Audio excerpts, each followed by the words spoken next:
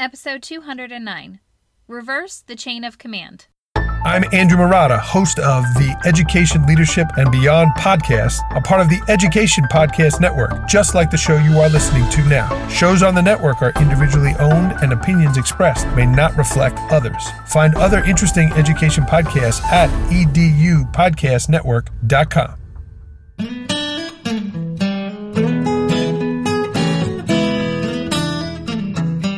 Educators, is your passion tank running on empty? Look no further. Gretchen of Always a Lesson has a double dose of just what you need. Come fill yourself up with an empowering educators podcast to start your day feeling empowered.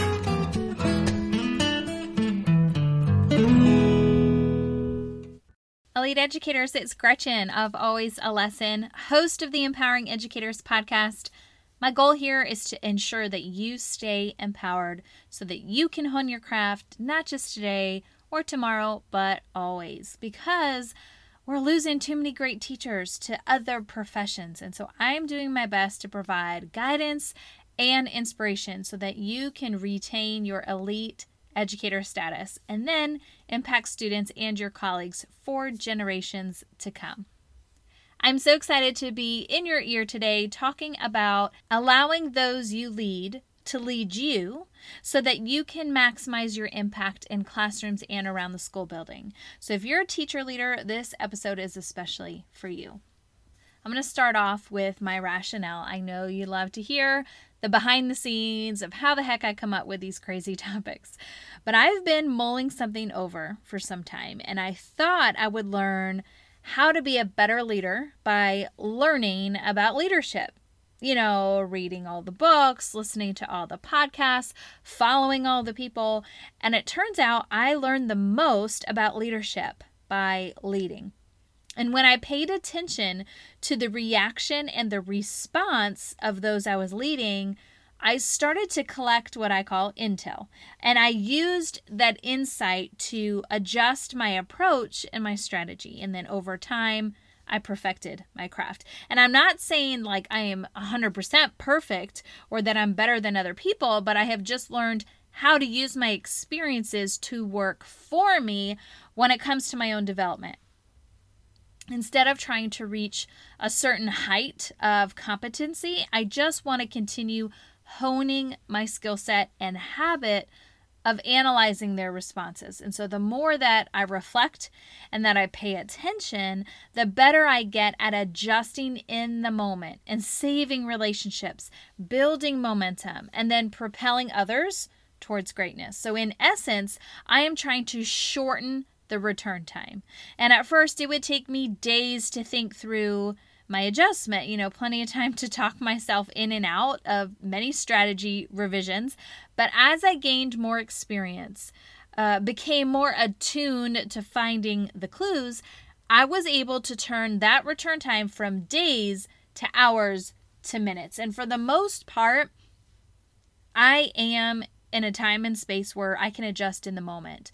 And I mean, maybe that's not a big deal for you because it just comes naturally to you. But for me, someone who's started so far from where I wanted to be as a leader to now having closed that gap, I'm in a place where I'm proud of my accomplishment and I'm okay with that. And it's a big deal to me to set goals, develop a plan, and then work hard to make it a reality. So whether this is your struggle or your strength, I know that you can use the lesson I learned to help you hone your leadership craft.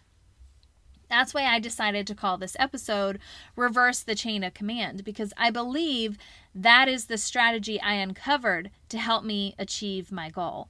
And instead of focusing on what my leaders told me to do to better myself, I turned the other direction to the ones that I led to find my direction, feedback, insight, guidance, you name it. And at the top of the episode, I mentioned the lesson I learned was to allow those you lead to lead you. And just like students know you best, those you lead know you best too. They are at the receiving end of your support and then can shed light on how it feels to be led by you. And they can give you very specific feedback and inside information on every interaction or directive or partnership they've had with you. So why put so much emphasis on the opinion of someone who doesn't see the whole picture? Like a principal or a supervisor or a curriculum coordinator, name your person. Just go to the source, the recipient of your support. They can tell you the good, bad, and ugly of your approach.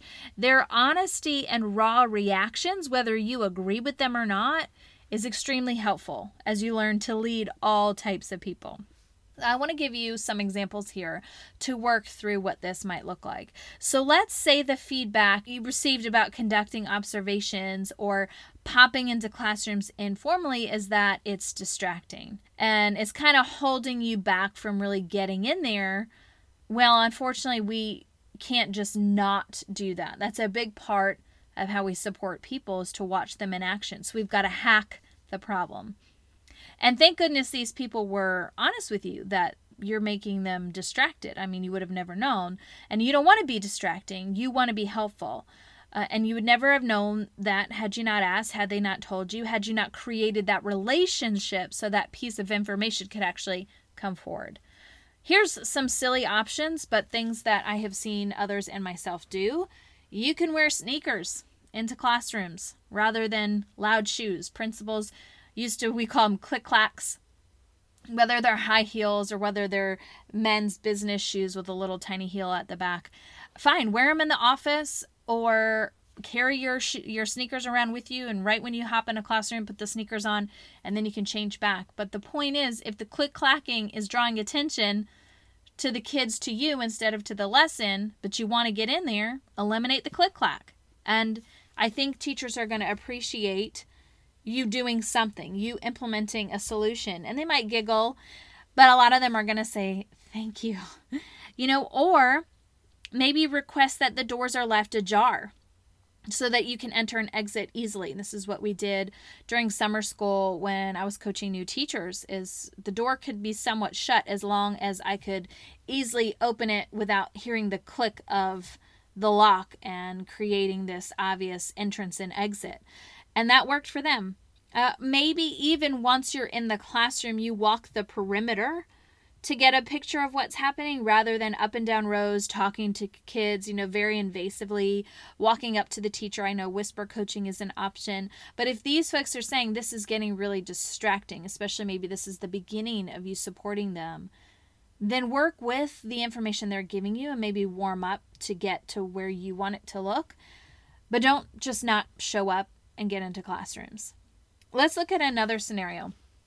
Let's say the feedback about staff meetings or your professional development sessions are that they're uninspiring or they're too formal or maybe even disconnected. Those are really hurtful words. Ouch. But it is powerful feedback because remember, since they are the receivers, it's emotional pain that they are conveying to you. So you might have to read between some of the word choices or exaggerations, but I promise you there are nuggets of truth and helpful redirection if you look closely enough. Teachers are basically saying it's not inspiring them to take action and up their game, and it's stuffy and formal and feels disconnected from what they're facing each and every day. So it sounds like they could benefit from a more connected, casual approach. No problem. I mean, that's easy to fix. They're not saying you're not knowledgeable, you can't help me. They're saying the environment is not conducive to getting us to do what you're asking. Again, such powerful feedback and something easy for us to hack. Who says an effective PD or meeting has to be formal and disconnected and uninspiring? It doesn't. Maybe wear staff pride clothing during the staff meeting and during your PD sessions to kind of create that sense of camaraderie and culture. A family feel. A simple wardrobe change makes the experience exciting to show up to. Insert your mascot and give it a name like Tiger Wednesday or Golden Blue PD, whatever you want to do to create the environment that makes teachers want to come and learn, connect with their peers while they're there, and then push themselves to try new things to become more effective. If the goal is to be a learning experience for teachers during this time, and they're saying, hey, there's this obstacle of the way it's set up, that's holding me back from really being present and giving it my everything, friggin' get rid of the obstacle. It's something so easy that you can do by changing the vibe. And everyone's going to get excited to show up when you have a little theme, or it feels like, hey, we can sit on the floor in our jeans rather than being in our heels and dresses, whatever you might be wearing to school. Hey, y'all, I just want to take a quick second to let you know support for this episode is brought to you by PowerSchool. They know teachers go above and beyond for students, but teachers need help too, especially as they're asked to do more every day. And that's why PowerSchool, now with Schoology, combines SIS, LMS, and assessment technology, empowering teachers with more time for what really matters. Visit www.powerschool.com/timeforteachers to find out how teachers are using technology to unlock student success. PowerSchool, time for teachers. Let's look at one more scenario. Let's do a personal example from my own leadership experience. So I have this horrible habit of speaking without taking time to soften the way it comes out. I am such a black and white person, and that is kind of a downfall in many areas. So when I say something, it's not that it's not helpful, but the way it's conveyed could be harsh or maybe even sound like it lacks empathy because I just gut you. I go right to the heart of what we're talking about, not really warm you up, not really doing a whole lot of, like I said, softening the edges. And I am so thankful for all the people in my life, personally and professionally, that have ever admitted these things to me, because I would have never known that something I said was like, whoa, that's a little much. And so it really goes to show that I am capable of building relationships and trust with people even after I hurt them. Because these people have told me this after a relationship was established. And so that means I can have a comeback. This isn't going to end my career, end my ability to be effective. It's an obstacle I need to think through. I can still, what I say, resurrect that partnership after I have a misstep. And I'd hate to just go around damaging people's self-esteem or their career trajectory. I care a lot about the people I serve, and the last thing I want to do is hurt their feelings. So what I did is I started paying close attention to body language when I was speaking, which means I needed to know more about what I was going to say ahead of time so I could be fully present to focus on that person. And, their eyebrows would peak, their eye contact would go sideways, their head would hang low, their speech would go silent, they folded their arms or their legs, and so forth. And so I learned to stop assuming that I hurt feelings and just call it out. And I'd say, like, did I say something that upset you? And immediately they'd confess, or they'd look at me like I was crazy if I didn't, because sometimes they just needed time to process. But my clue detection, I have to admit, was a little overly sensitive because I wanted so badly to get over this horrible habit. And so as I got faster at catching that body language change and then being able to recognize what the culprit was, something specific I was saying was devoid of finesse, I would apologize and I would rephrase what I said so that what I meant had a chance to make it to their ears and to their minds and to the hearts. And so quickly I got the conversation back on track. I repaired any emotions before they escalated, and I was able to move forward without any ill will. I really avoided leaving that conversation with a defeated teacher who then would just go talk to everyone under the sun about how they felt, and then there would be this tension created and some sort of aversion to working together in the future. And so because I was so clued in, I was able to pay attention and adjust in the moment so that we could get back to work. And that really shortened the loop of wasted time and lessons learned. It's almost become a superpower reflex. And I say that word reflex because I'm now doing it without thinking. And by acknowledging that I was misspeaking or that my tone was terse or the word choice wasn't right, those I led watched how we can be imperfect in a moment, correct it, and move forward as an effective educator. And I was noticing that trickle into their classrooms about them fessing up to making a mistake or apologizing if they came off rude or irritated or frustrated because they had seen it modeled from a leader, realizing it's okay to actually do this, and it builds relationships, and they know what it feels like on the receiving end of it. Oh, thank goodness they acknowledged their misstep. And so because they knew how it felt, they passed that on to their students. So you might be wondering what my strategy of reversing the chain of command looks like. So let's break it down. Let's talk about 3 easy steps so that you can apply this in your teacher-leader situation. And yes, I used alliteration because I just can't help it. Sorry, teacher for life. So step 1, get feedback. You really want to know what happened, when does it often occur, and what do you wish happened instead? And that last part is really important because you want them to come up with a solution so you have better insight into what would make them feel better. The worst thing you can do is problem solve, and your next solution still is not helpful. So having them tell you, I wish you would have said it like this. I wish you would have had refreshments at the PD session. I really wish you'd stop coming into my room after the do now is completed, or whatever it is. And then let you know, this is what I'm actually asking of you. And that builds relationship, that you're giving them the ownership to say, hey, here's a problem, here's a selected adjustment. A former principal of mine would always say, I don't want people to complain to me. And that used to frustrate me because I was like, don't you want to know what makes people upset? Like, you're leading the school, and if all these people are upset about something, don't you want to know? She goes, no, I want solutions. And I'm like, okay. And she said, when you come to me and you're upset about something, tell me what you want it to look like, how it could be different, how it could be better. And then I'll decide if it's something we can do, or maybe I tweak it from there. But I've got to know, more importantly, not only what it is that's not working, but how you want it to work. And it is powerful insight when someone basically shows you how they wish things could operate. So really powerful there on getting that feedback. What happened? When does it often occur? And what do you wish happened instead? The second step is gathering clues. Go hunt for clues that tell you whatever this is or isn't occurring. And for me, it was watching body language. You might have to listen to teachers chatting.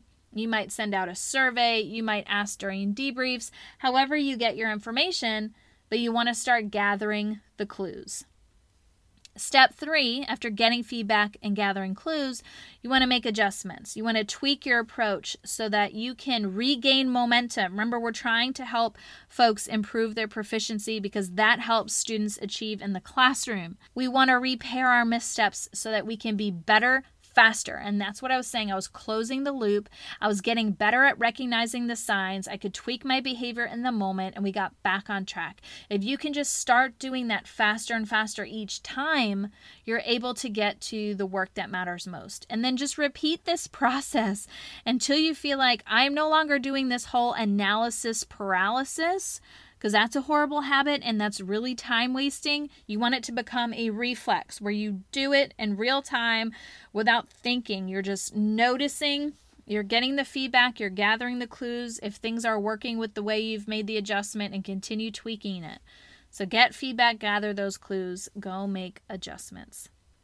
One thing I want to remind you is this: when you lead people, their feedback is personal and unique.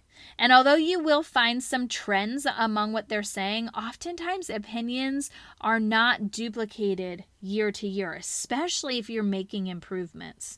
Some years you might have more sensitive folks, other times you might have more sarcastic folks, or younger folks, older folks, go-getters, reluctant folks.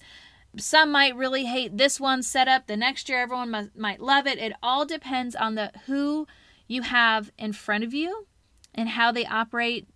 The point is, if you are truly paying attention and you're adjusting, it's not about crossing a problem off your to-do list, never to see it again. It's about tweaking a response over and over until you find your flow. And then you'll get, a new teacher to lead, which means more information to take into consideration and alter your approach. This is a long game. It's never over. The feedback might change, but your habit of responding to the feedback doesn't. And that's what's going to make you successful, no matter the preferences or the desires of the people that you're leading. So if you learn how to pay attention, you can work less on formulating your adjustment plan and focus more on leading authentically because you adjust naturally without any hesitation. That's the goal. Information in, adjust approach, repeat. Instead of what I used to be doing, information in, think and overanalyze for days, creating lost leadership time, then adjust my approach, but then question the adjustment, get defensive, get self-conscious before repeating this deadly cycle again. It's exhausting and unhealthy, and hopefully you're laughing because you've been there. But when it comes to developing your leadership potential and your skill set, the best piece of advice I can give you based on my experience is to reverse the chain of command. So instead of looking forward to those that lead you to tell you how to improve, look backwards to those that you lead. They hold all the nitty-gritty secrets for how you can specifically get better because they experience your leadership the closest. So create a relationship so honesty can flow, and then create the system to develop a consistent habit of catching things early, and so progress can happen on both ends, you being a leader but also a learner. And if you want to chat through your specific situation and how this approach might apply, don't be shy. Shoot me an email at Gretchen@alwaysalesson.com. We'll get you on the calendar and we'll hash it out. All right, Elite Educators, that is a wrap for this week's podcast on reversing the chain of command so that those you lead can be the ones that lead you towards effectiveness. Now go out and be great because you've just been empowered.